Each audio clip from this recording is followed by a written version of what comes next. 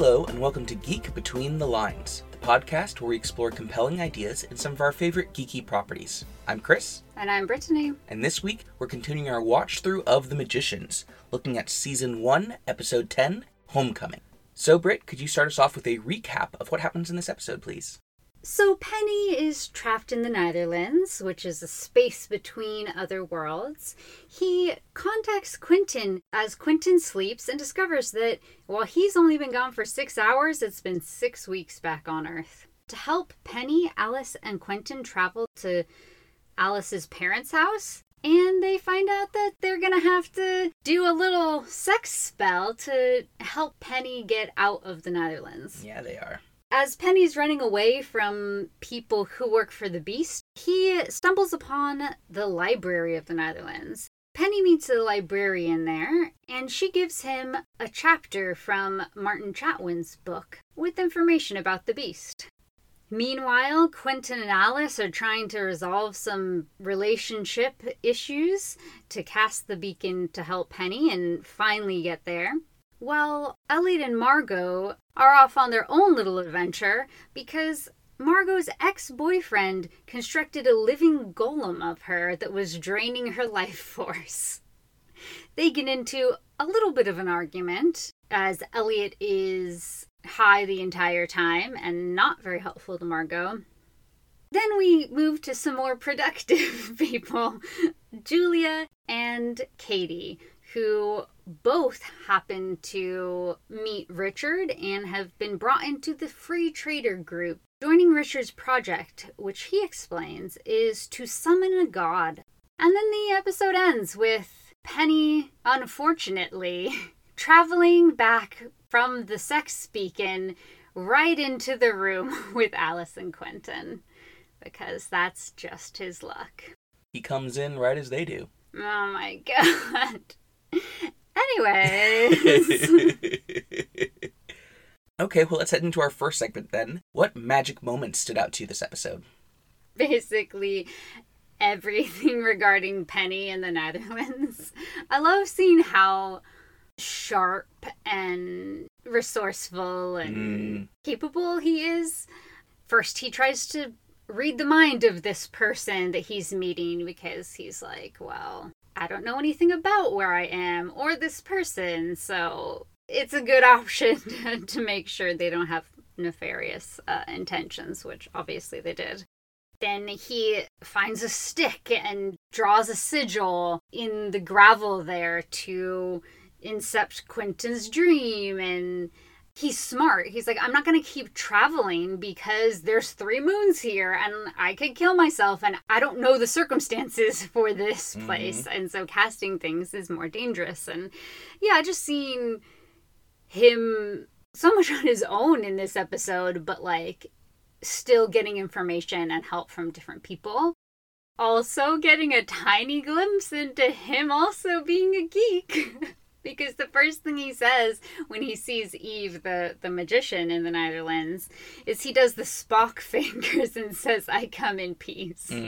Which he would never do if Quentin was around. Totally. But when he's on his own, we get to see a little bit more of him. Totally. Yeah, and we see him as he's exploring the Netherlands, as he's exploring the library, asking important questions, too. Like, asking questions where he is not just overwhelmed with curiosity, but asking questions that are going to help him understand where he is, how to get home, what he needs to know about the Beast. I really appreciate how savvy he is in this episode. And he's still going to be annoyed and exasperated, but he's more annoyed at the bureaucracy and the process than he is at the people the hunting librarian. him. Yeah. Or the people hunting him. Yeah, but so yeah, basically my magic moments, Penny. Yeah. I've already mentioned his outfit because he was wearing the same one last episode, so don't need to talk about that here. But what about you? What are your magic moments? Yeah, I was also thinking a lot about the Netherlands. First off, just the cinematography of him while he's in the Netherlands. Basically, every shot is from a skewed angle. It's never at a direct angle where Penny would just be upright. He's always diagonal. And so we really get this feeling of things being topsy-turvy, things being off-kilter as he's going around, and we understand and we get to feel the same kind of idea of being lost as Penny has, which I really appreciate.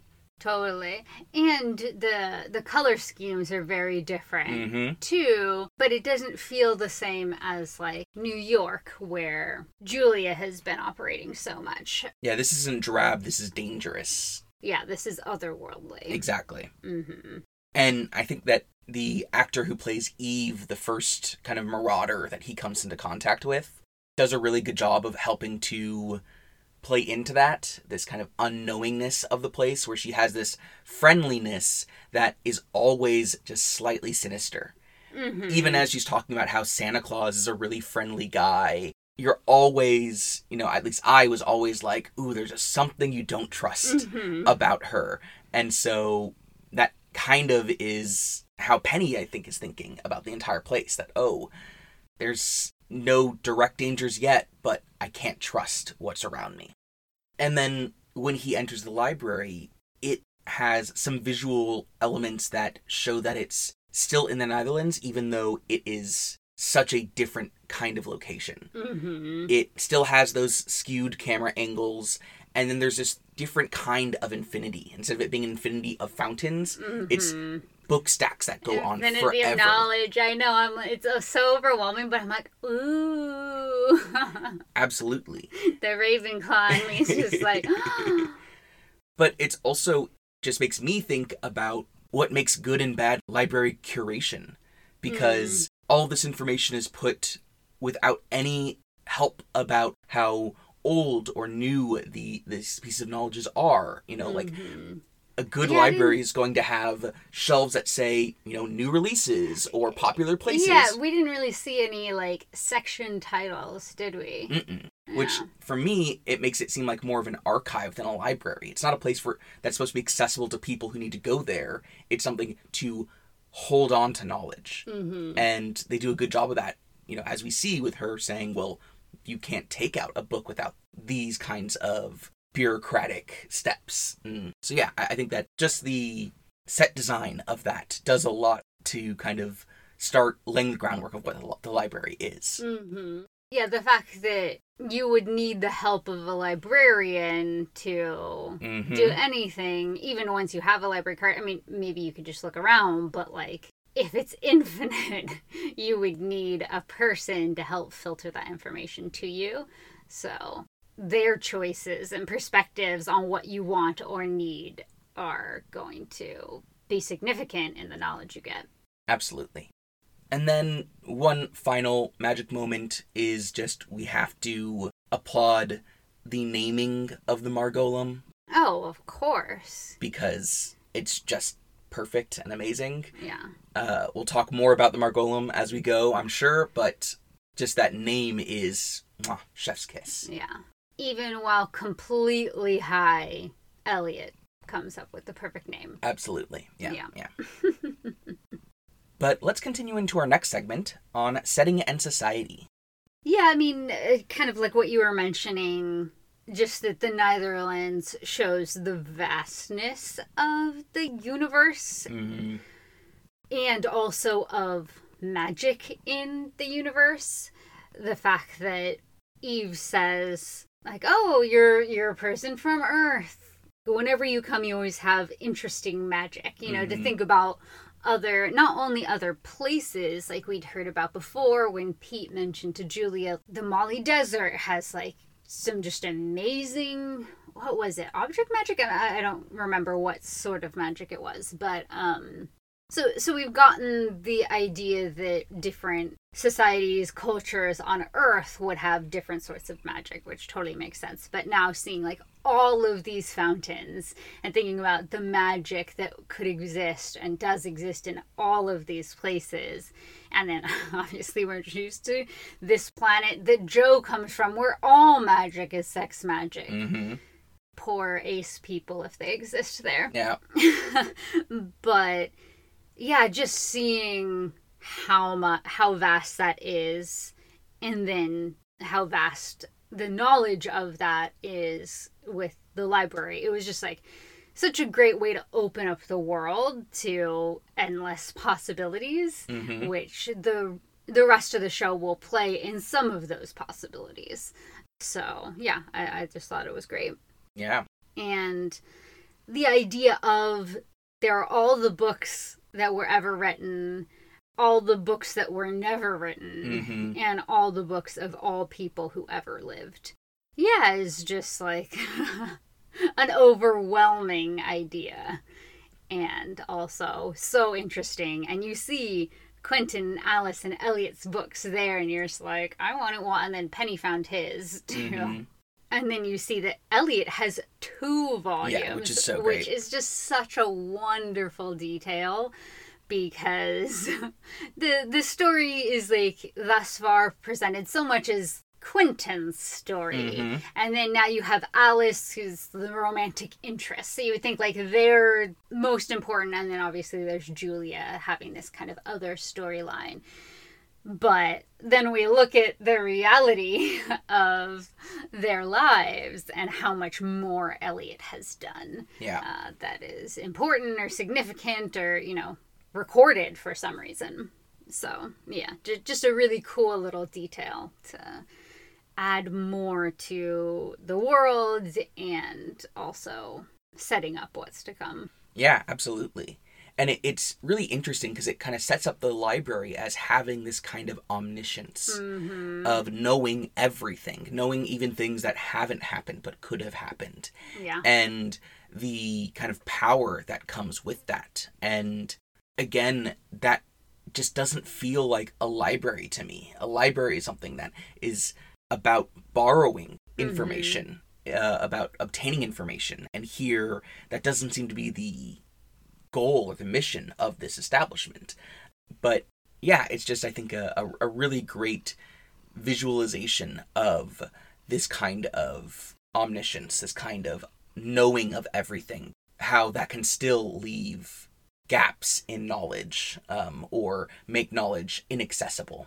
Absolutely. But it's interesting too, because our modern libraries and the way that we think of it being invested in by state governments and, stuff to have libraries so that people in every city have access to resources and knowledge. And yeah, the ability also to make knowledge more accessible for people who don't have the financial means to buy books and things like that. But then if you think about, like, libraries historically, yeah, a lot of it is about just hoarding knowledge. Totally. It's really not about accessibility at all. Let's think of historically Beauty and the Beast. Yeah, that's a good point. That library that any Ravenclaw kid who saw that movie was like, it's like, I want a sliding ladder, huge library like that. Like, that's the pinnacle, right? But that's how I think a lot of libraries have existed, where it's just wealthy people who have the leisure time and the ability to read, that would amass books and just have it there for their pleasure or to maintain their status and privilege. Absolutely, yeah. In Western society, the idea of a public library is less than 150 years old. So you're absolutely right that this harkens back, I guess, to these more private libraries, which were the way that libraries existed in Western society beforehand. Yeah, good point. Yeah, and then the last thing, speaking of rich, privileged people, is just this parents' Roman orgy party. Yep. Of course, rich magicians would be doing this sort of thing. And it seems like most magicians could become wealthy if Julia can have this spell to just take money out of an ATM. Yeah. But I'm sure there's also many, many, many ways for magicians to amass wealth. They could go somewhere where people mine gems and probably extract things quite easily. There's endless amounts of ways, I'm sure. Then this is what people are doing with their money and privilege and power. You know, it's like just some hedonistic thing rather than trying to make the world a better place, you know? And so it's a great example of what a lot of people would be doing, and the fact that Alice comes from, as I was talking about the previous episode, like this privileged background. Sure, there were problems, some relational things growing up, but like absolutely had any material thing she needed. And even when she's like, oh, my parents didn't teach me a lick of magic, I'm like, okay, you were surrounded by magic. Yeah. That is not the same in any way for somebody who grew up completely without it. Didn't even know it existed, had no examples of it, and then had to find it herself, you know? Yeah. Yeah, and it also is really revealing of that society, just how many people are there. Like, these people all are either magicians or people who know that magic exists, you know, and it's this big crowd of people. I like how there's a few people who are in modern, like, suits or dress, but almost everyone else is in, like, togas and things like that. And it just shows how even these are not perfect kind of social gatherings or flawless, or they still have awkwardness involved of people not being sure what this is or how to engage with it, even for those who are actually there as participants. And, you know, it's very juxtaposed to what the free trader group is doing with Richard. They're actually trying to help some people. I think that they're trying to help people in much too small of a scale. Agreed. Because these things are very personally motivated, but I think at the same time, especially having seen Richard and some of his philosophy and what he's been spending his time doing at this rehab facility, probably if they are able to summon this god, and if the god can heal things or change the past, or, you know, all of this, that they would probably very much go on to try to do things to help other people in similar circumstances. But that's not what the Quinns are doing. Yeah, absolutely. Yeah. And, you know, it's just to think about, he was a magic historian, right? And I'm sure if you were a magic historian, you would spend your time quite differently. Yeah, that was definitely one of my points here, is just how culturally appropriative this idea of historical magic is, where it's not about understanding the past in its own terms, but it's about taking the past and utilizing it for your own purposes. We celebrate all of the Roman holidays. And it's like, no, you don't. You appropriate those holidays. You don't understand those celebrations as they exist in those contexts. Because you don't believe what a lot of Romans believed. Exactly.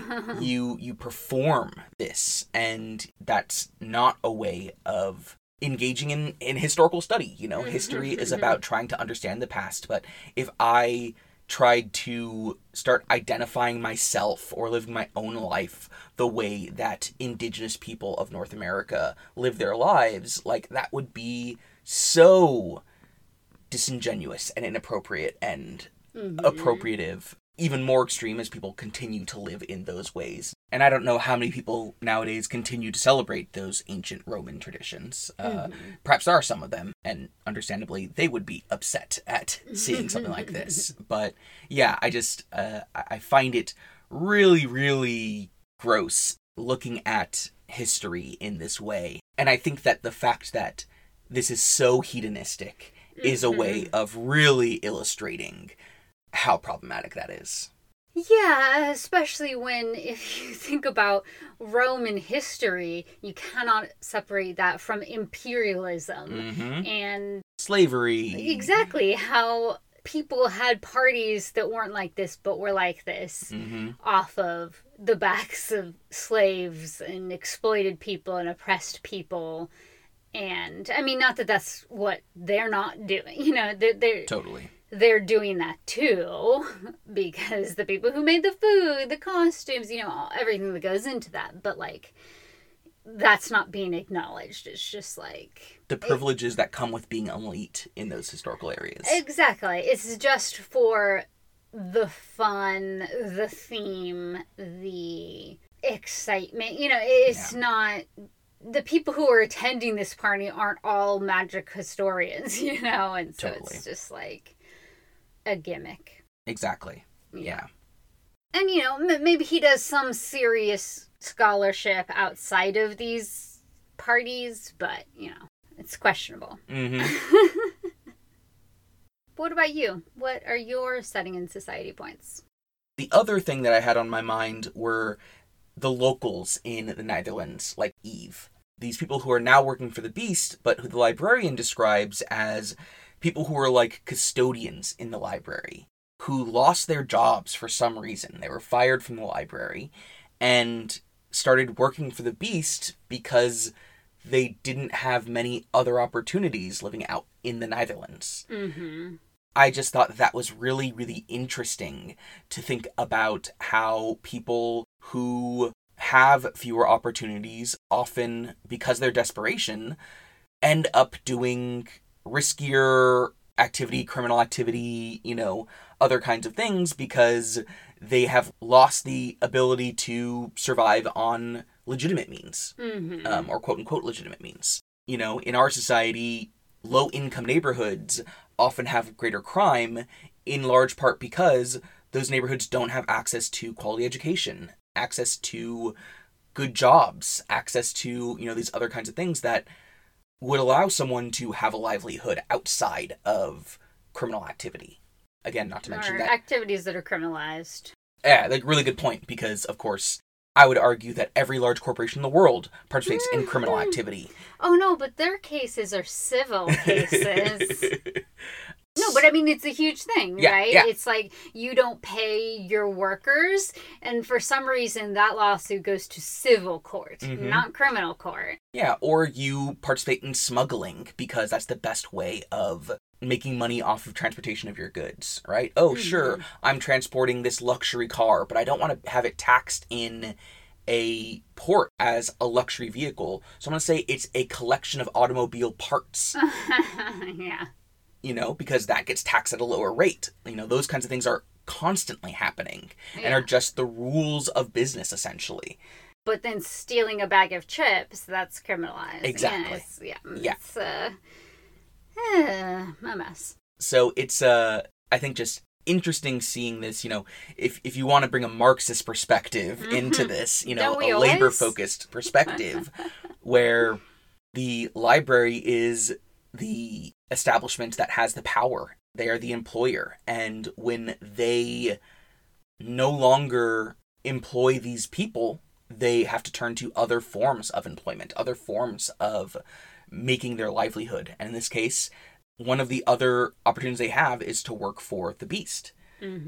And absolutely, if they're working for someone who wants to murder people, if they're willing to murder themselves, like, these are bad things. These are not things I'm saying that's okay. But the fact that the library themselves fired these people and gave them no other access to a livelihood, I think is also a bad thing.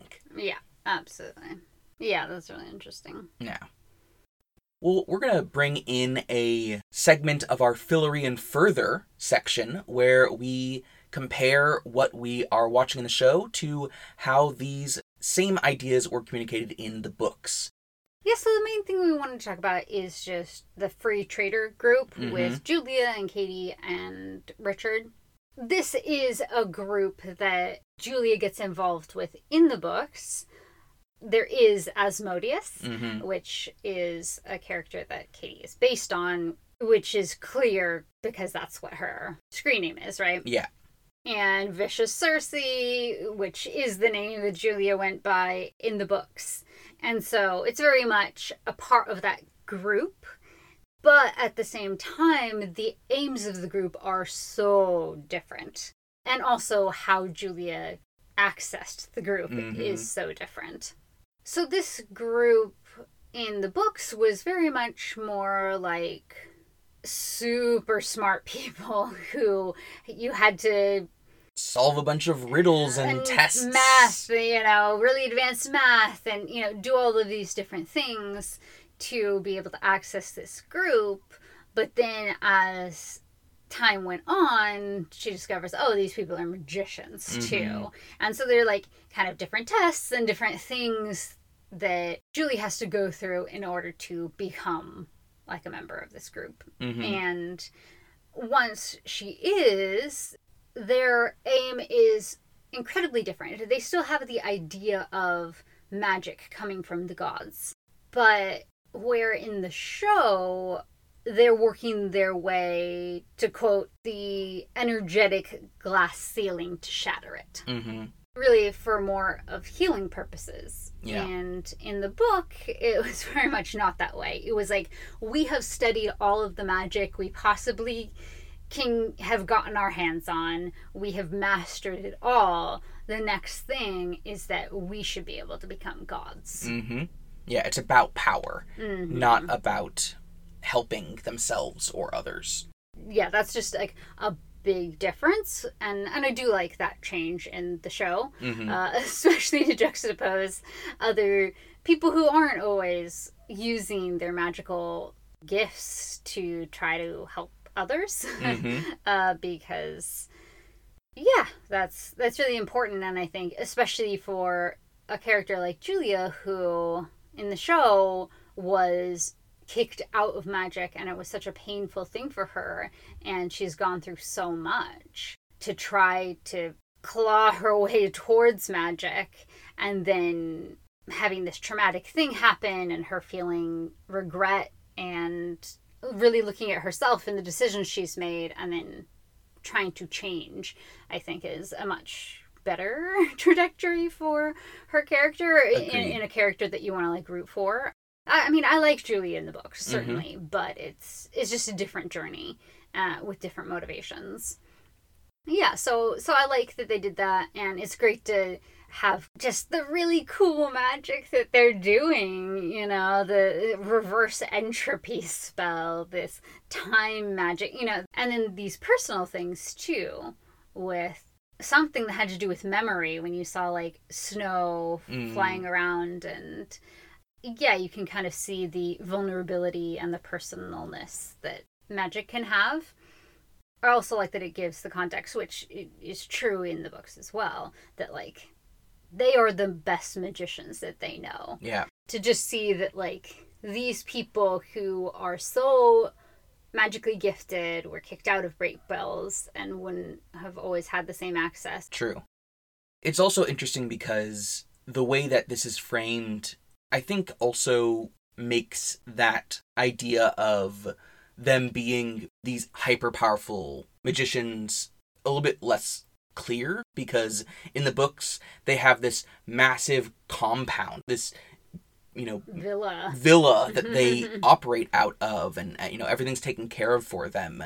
And in the show, they're just operating out of Julia's apartment, which, for me, like, it doesn't sound like these massively powerful magicians would just be operating out of her apartment. You know, you'd think that they would have some more structure that they've been able to maintain, because, yeah, again, it seems so easy for them to have money and everything. Well, yeah, but maybe that's the point. It shows that their priorities are different. Precisely. And they seem just more of a community than we've seen, I think, in any other circumstance. Even though there's only a handful of them, and even though many of them go by these online names, there still is care for one another. There still is understanding of one another.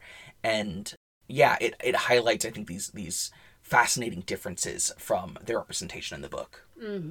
Yeah. Let's head into our next segment, themes and schemes. What did you bring this week? Yeah, I was thinking a lot about Katie and her process of getting involved with this group. She met Richard, and through that, through engaging with more magic, through engaging with a community of people who, yeah, were supportive and very involved and everything, like, she turned from her anger at Marina and her plans for revenge to do something healthier. Not to say that she's not angry at Marina at all, but that impulse for revenge to try to kill Marina because Marina killed her mom. Yeah, you don't feel that in her. She's still not happy or comfortable with Julia initially. Mm-hmm. But as they're working together, as they talk a little bit about it, even if it's just very small, you know, you see Katie's pain over the situation, but like she says, this is better than dying or going to jail if she had gone to try to kill Marina. And so seeing that turning away from that revenge has helped Katie and Julia reconcile, and also involvement in something that's bigger than just herself, that's a community that is healthier and more constructive. I think it kind of goes into a theme of just going and killing someone, even if that person is a problematic and violent person, isn't the answer. It isn't just going to fix everything. It isn't just going to make things better. Because, in the end, if Katie had gone to try to do that, what would that have done? You know, that wouldn't have fixed anything. It wouldn't bring her mom back, you know, any of this. And then kind of going off of what Quentin was saying at the very end of the last episode about just wanting to find Plover and kill him is, I think, seeing how Katie is handling this situation now is, driving home this idea that, like, no, just killing the object of your anger, even if that person is horrible in a lot of ways, even if they've done a lot of damage, even if they will continue to do damage, doesn't mean that that's just, like, the easy answer. And then the other theme that I think is really interesting, and I kind of want to think more about, is, like, when Penny is about to open his own book in the library. The librarian says, people who read their books often discover they don't like the main character and are rarely happy with how it ends. Ooh, such a great line. just such a great line. And it's something that is difficult when you deal with stories, because the more realistic people make characters, often the less likable they can be. Even as before I've complained about book Quentin, or we've complained about this Quentin, the show Quentin, some of the ways that he is just very problematic and selfish and these different things. And so I think that this show does a really good job at showing the flaws. Even though we, separated from it, watching it, can be amused, can love characters, can really enjoy it, we can also completely understand why the characters themselves, if they were just reading a book of what they were doing and thinking, would not like themselves and would not be satisfied with their ends, you know. So it's I think it's a great idea, and we'll see if it pops up more. Yeah, I get it. Makes me feel like, oh, maybe my self-hate is just that I have a more objective view of myself than most other people do, and people who are confident do. Maybe that's just what it is. Really, I'm just better than other people in knowing I'm worse. Exactly. Precisely. Oh, you understand me so well. I know I do. But what about you? What are the themes and schemes you were noticing? The major theme that really spoke to me this episode was just a theme of healthy and unhealthy relationships. That is often seen through the lens of sex, but I think that there's wider things going on here as well. Obviously, we see this sex party going on at Alice's dad's, and her relationship with her mother kind of have made her have some difficulties with understanding healthy relationships. But I think it's really interesting how we get introduced to Alice and Quentin in particular in this episode, through his sex dream. Yeah. Oh. Yeah. Let's talk about the problematic. Exactly. Because I think it's a really good example of Quentin struggling in some ways to reconcile his problematic view of women with what he wants to think about his views of women. where he talks about how he respects them both so much. As one of them is literally dressed as a sex slave from Star Wars. Yeah. And, you know, there's this line about how the sex dream almost passed the Bechdel test. I know. Which is, like, so wrong in so many ways. Well, exactly. I think it's all very surface level in Quentin wanting to feel like there is more to this sexual desire than there actually is. Because this is his dream, there is no conversation they can have that's outside of his male gaze. That's not being done for his pleasure. Yeah, so it can never pass the Bechdel test Precisely. because he's involved. Yeah. And on a more meta level, the show chose to do this as well. It chose to dress these women these ways, have them kiss, you know, two characters who I don't think have ever had a scene together before. You know, this is the first time those actors are interacting with one another, you know, on camera. It's just, the show is also choosing to sexualize and objectify these women, even as there are these kinds of narrative elements to it.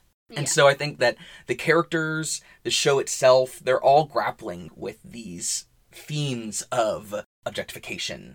And that, I think, becomes one issue with sex and relationships and examples of unhealthy relationships. You know, and this goes to a even further extent when we look at the Margolem.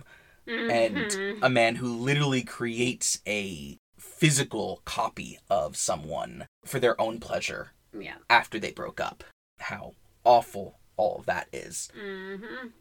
And then with Alice and Quentin needing to perform sex magic for this spell, I do think it's fascinating to see them have to engage with these tensions of, okay, if we have to perform this spell, you know, we've learned already about collaborative magic and how you really have to kind of share circumstances in many ways. In this case, they have to share an orgasm. But that orgasm, I think, becomes a symbol for them having to be on the same page sexually in a way they haven't been at all so far. Whether that, I think, is entirely appropriate is another question, because I think that sex is so much more than just an orgasm, and we, as a culture, problematize orgasms by putting them up on this pedestal, especially in regards to PIV sex. But outside of that, I think that seeing Quentin dealing with his insecurities about not always being able to make Alice orgasm the way that he wants to be able to, and Alice dealing with the kind of people-pleasingness of, well, I know that you have these insecurities, and I don't want to have to deal with them, and I'm so used to having to, I've seen so many people who use love and sex in these manipulative ways that, you know, she feels more comfortable lying to him. Yeah, I wouldn't necessarily say that it's people-pleasing. I think it's man-pleasing. I mean, because true. I don't think in any other aspect of her life she really ever people-pleases. That's a good point, yeah. And so, like, I don't understand, because I'm just like, why would you lie to some man to protect their ego?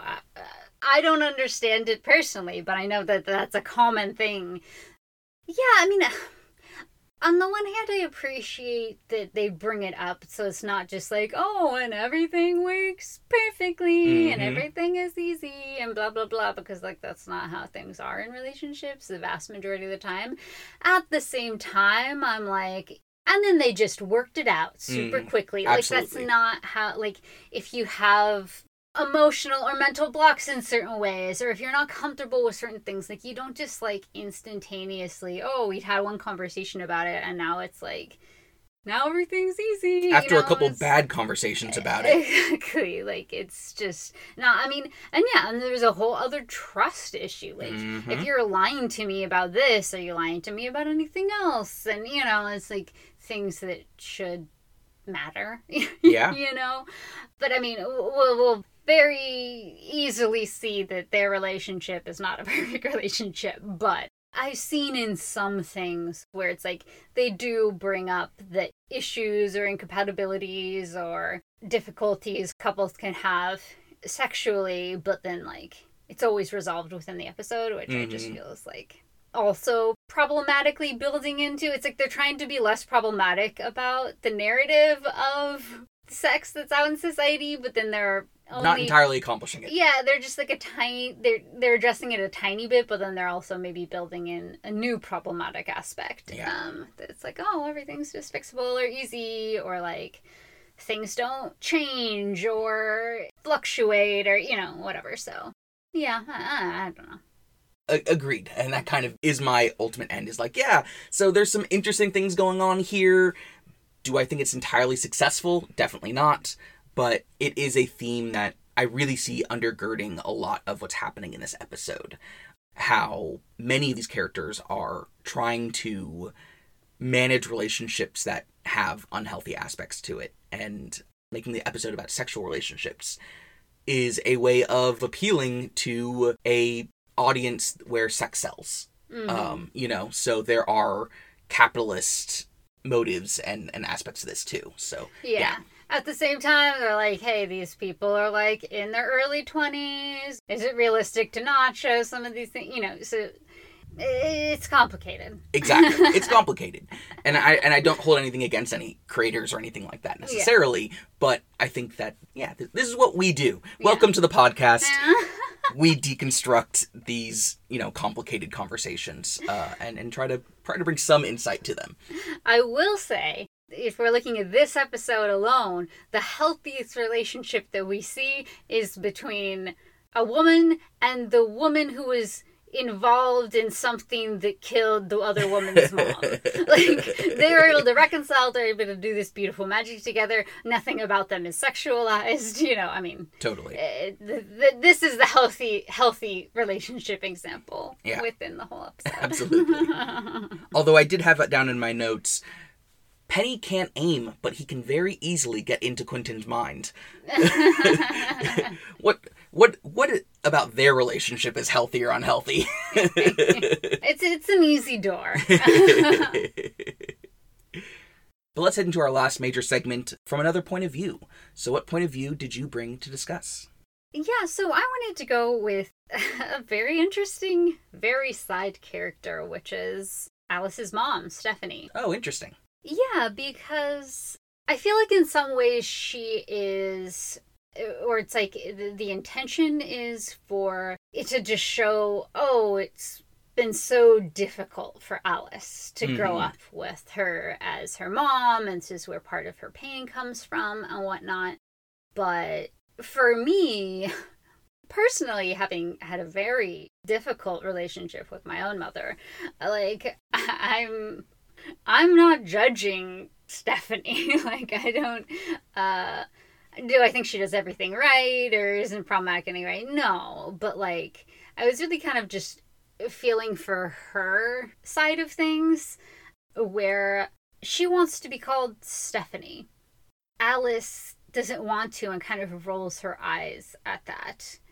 It's really annoying because, especially in a world that, in American society right now specifically, that doesn't want to use gender pronouns for people when, like, they're just asking for you to call them a name or to use a pronoun that they feel represents them, that they feel okay with, that is comfortable for them, rather than making them uncomfortable just because you want to, because you don't want to change something. And so even though when in the real world, sometimes I think it's kind of, it feels strange when people call their parents by their first names. And I've really only ever seen this in white circles. And so, like, if it's a parent that's asking for that because that's what they feel comfortable with, they don't feel like mom, or they don't feel like whatever this is, maybe it has to do with what society says about that role. Maybe it just has to do with their gender identity. We don't know why Stephanie wants to be called Stephanie, but she does. And Alice doesn't want to give her that, which kind of bugs me. Just be respectful. If somebody wants you to call them something else, like, I understand slipping up if, like, you've called them mom for a really long time, but, like, learn, try to understand why they want to be called this other name. And I also really love that Alice goes to Stephanie asking her for something. She wants help. And Stephanie, she's like, sure, push past everything you left on the table last time we spoke. Mm-hmm. Alice is just like, why can't you just let it go? Stephanie says, because we haven't finished discussing it yet. And I really sympathize with Stephanie here. Like, she's trying to communicate and actually have a relationship with her kid instead of, like, brushing their problems under the rug.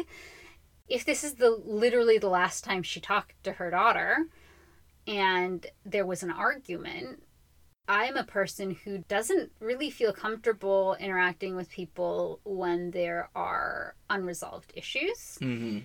Because I just feel like I'm being fake, and I don't like being fake. I don't like feeling dishonest and performing in a sense. I get why Stephanie is just like, no, you can't just like come to me, ask me for help when we were discussing a really serious emotional thing, the death of a family member here, and the discussion went badly, and then Alice just wants to ignore it, but like Stephanie can't do that, and partially because she feels judged.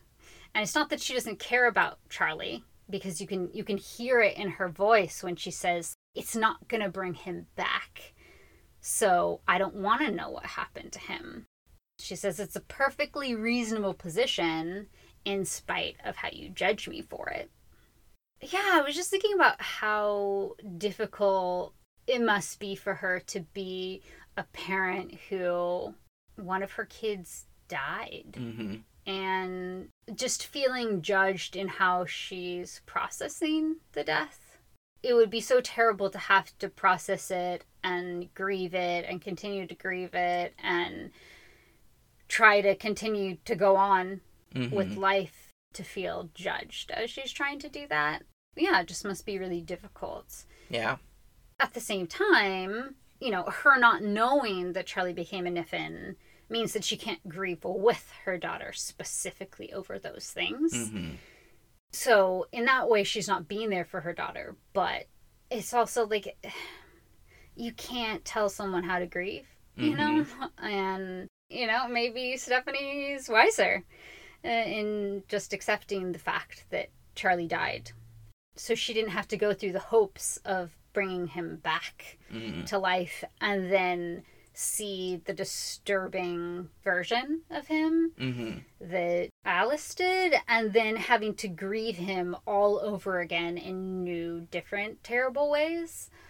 And so, yeah, I like how it shows like how complicated it is, and it's just kind of funny because I feel like I'm on both sides of this because I'm a very, I'm sure you listeners know, I have like very strong convictions about certain things. And, oh yeah, I've noticed that too. I think sometimes in my passion and conviction for those things, other people can feel like what she said, they may have a perfectly reasonable position, and then they feel judged for their reasonable position because I'm so fervent in my convictions. Passionate. I'm a blazing fireball sometimes. And so, you know, thinking about it through her perspective and being like, you know, I don't want to do that to people. Like, I want to be able to, yeah, still be passionate for the things that I believe in, or the things I believe are wrong. It's more for the things I believe are wrong than the things I believe are right. But I don't want to be a factor in somebody feeling that way. So yeah, I was just thinking about her, and also like she wanted the Joy of Sex book to be an older version, so that there would be pictures of people with pubic hair, and you know, like that's a good thing. Like that you want someone to not only see these like very altered pictures of a female body. It's thought of, and Atlas kind of mentions it almost like it's a bad thing, you know, and it's like, my parents didn't do anything about any of that for me, you know. I had to come upon my feminism largely on my own and my push back against body standards and, all sorts of stuff. Yeah. Yeah, it is really interesting because that first conversation really kind of sets the tone of their relationship as Stephanie wanting to be seen as a whole person and not just as a kind of reductive vision of a mother. And I can absolutely appreciate that. She's wanting to have a human-to-human relationship with Alice, which means that she doesn't have the kinds of boundaries that Alice would want between her and her mother. Just get out of the bath naked in front of Alice. Like, I think there's some things there that they're trying to show that there aren't these kinds of boundaries that are often seen as typical and that Alice seems to want. And I think for Stephanie, it seems like, okay, well, those boundaries can exist between a mother and daughter, but I don't want those boundaries to exist between us. I don't want to take on this role of mother that then dehumanizes me in some ways. It makes me less Stephanie, which, yeah, I think is complicated because I can admire and understand that desire while also seeing how that means that Alice is not getting the support or whatever that she wants from her mother figure. But I agree that watching this episode, I feel more like Alice is reverting to a young, petulant self when she's around her parents more than... Which is a real thing. Absolutely. That totally happens Yeah. with probably most of us. And I see that more than Alice is having to deal with this overwhelmingly toxic situation, because that's just not really, especially in relation with her mother, how that works. It's not what we're seeing, at least in this episode. Exactly. Yeah. It seems like it's more aimed at her mother, the anger. Sure, when you're a kid and your dad threatening to kill himself, that's a very distressing thing. Having an affair, not good. So it's not that Stephanie didn't do something wrong. Yeah. But him choosing to react that way and involve the daughter in that way, is just like, that was his wrong. Yeah, absolutely. But the anger still seems, I don't know, to be aimed at Mostly at Stephanie, yeah. Yeah. What about you? What point of view do you want to talk about? I wanted to talk about Margot, because we see her and Elliot together again for the first time since everything that happened with Mike. I think that we see how their relationship has suffered because of her absence. They both are kind of floundering in what their relationship is going to mean, as Elliot is still hurting and doing a lot of self-destructive behavior and trying to be literally out of his mind on drugs. When Margot has to kind of take care of Elliot, when he's asking, are my eyes are open or closed right now? Like, being like, okay, yeah, that's very equivalent to when people get too drunk or take drugs that kind of make them in a headspace in which they cannot take care of themselves. You have to take care of them. As someone who has been on both sides of that with alcohol, I could sympathize with her in wanting to be there to take care of Elliot, but also being frustrated with these kinds of questions. Are my eyes open or closed? Or just like, this is how far you've taken yourself. And understanding, yeah, clearly Elliot is hurting right now. He's turning to these drugs for these reasons, but he's making it so that our relationship is one in which he's not fully present. And I have to physically take care of him. After she finds out about the Margolem, she calls him out that he's not being supportive. He's having tea with them, and he makes this comment about, isn't this how we support each other? I can just imagine for Margot how she is clearly going through something really, really awful in this moment, but she probably also feels some guilt that she hasn't been there for Elliot. He clearly feels like he hasn't been supported. And their support for one another seems to be just, we are there for each other when the other one goes too far. Not really engaging with actual feelings and hurt in deep ways. Yeah, and their support for each other is like a lot in escapism. Yeah, exactly. And to enable that for one another.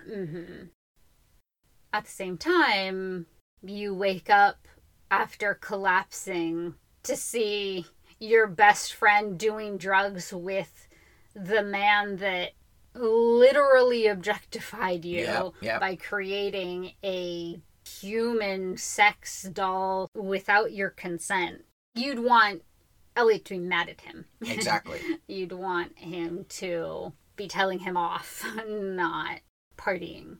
Yeah, absolutely. And that's, I think, the other thing that I really loved seeing through Margot's perspective this episode was how she has no time for bullshit. She comes in and, well, first off, she passes out because, again, he's stealing her chi, but that she immediately says, no, this is a sex doll of me. This is objectifying of me. This is outrageous that you would do this. And I can also imagine that she's particularly hurt because we see Margot doesn't let a lot of people in. And when the professor said, have you had any unprotected rituals recently? She knows exactly who they're talking about. That's this person. I imagine this is not the only sexual partner that Margot has had in the last several weeks if she was at this Ibiza event and things like that. But it sounds like he's the only unprotected one that she did these kinds of rituals with. Which maybe means that she had some kind of deeper connection, trust, etc. for him. And then the person that she lets in those ways is the one who does this to her. I can just imagine the rage and the pain and the hurt that comes with that. And I so appreciate that that is what Margot communicates. There's no excuse for it. And she understands that immediately. And yeah, and that also affects how she sees Elliot's response, because he should be responding the same way, but he's not. Yeah. But her final decision at the end of the episode, I think, is really, really fascinating, too, in that she keeps the Margolem. Symbolically, metaphorically, I could see this as a kind of radical, magical form of her taking control of her body from someone who attempted to take control of it from her. Her body has literally been copied. It has been objectified. And she is keeping that object. She is saying, okay, well, I am in control of this object of myself, not you. And I'm going to maintain that control. You know, maybe this can be useful for me in some ways, but either way, like, this is mine and you don't have power over it.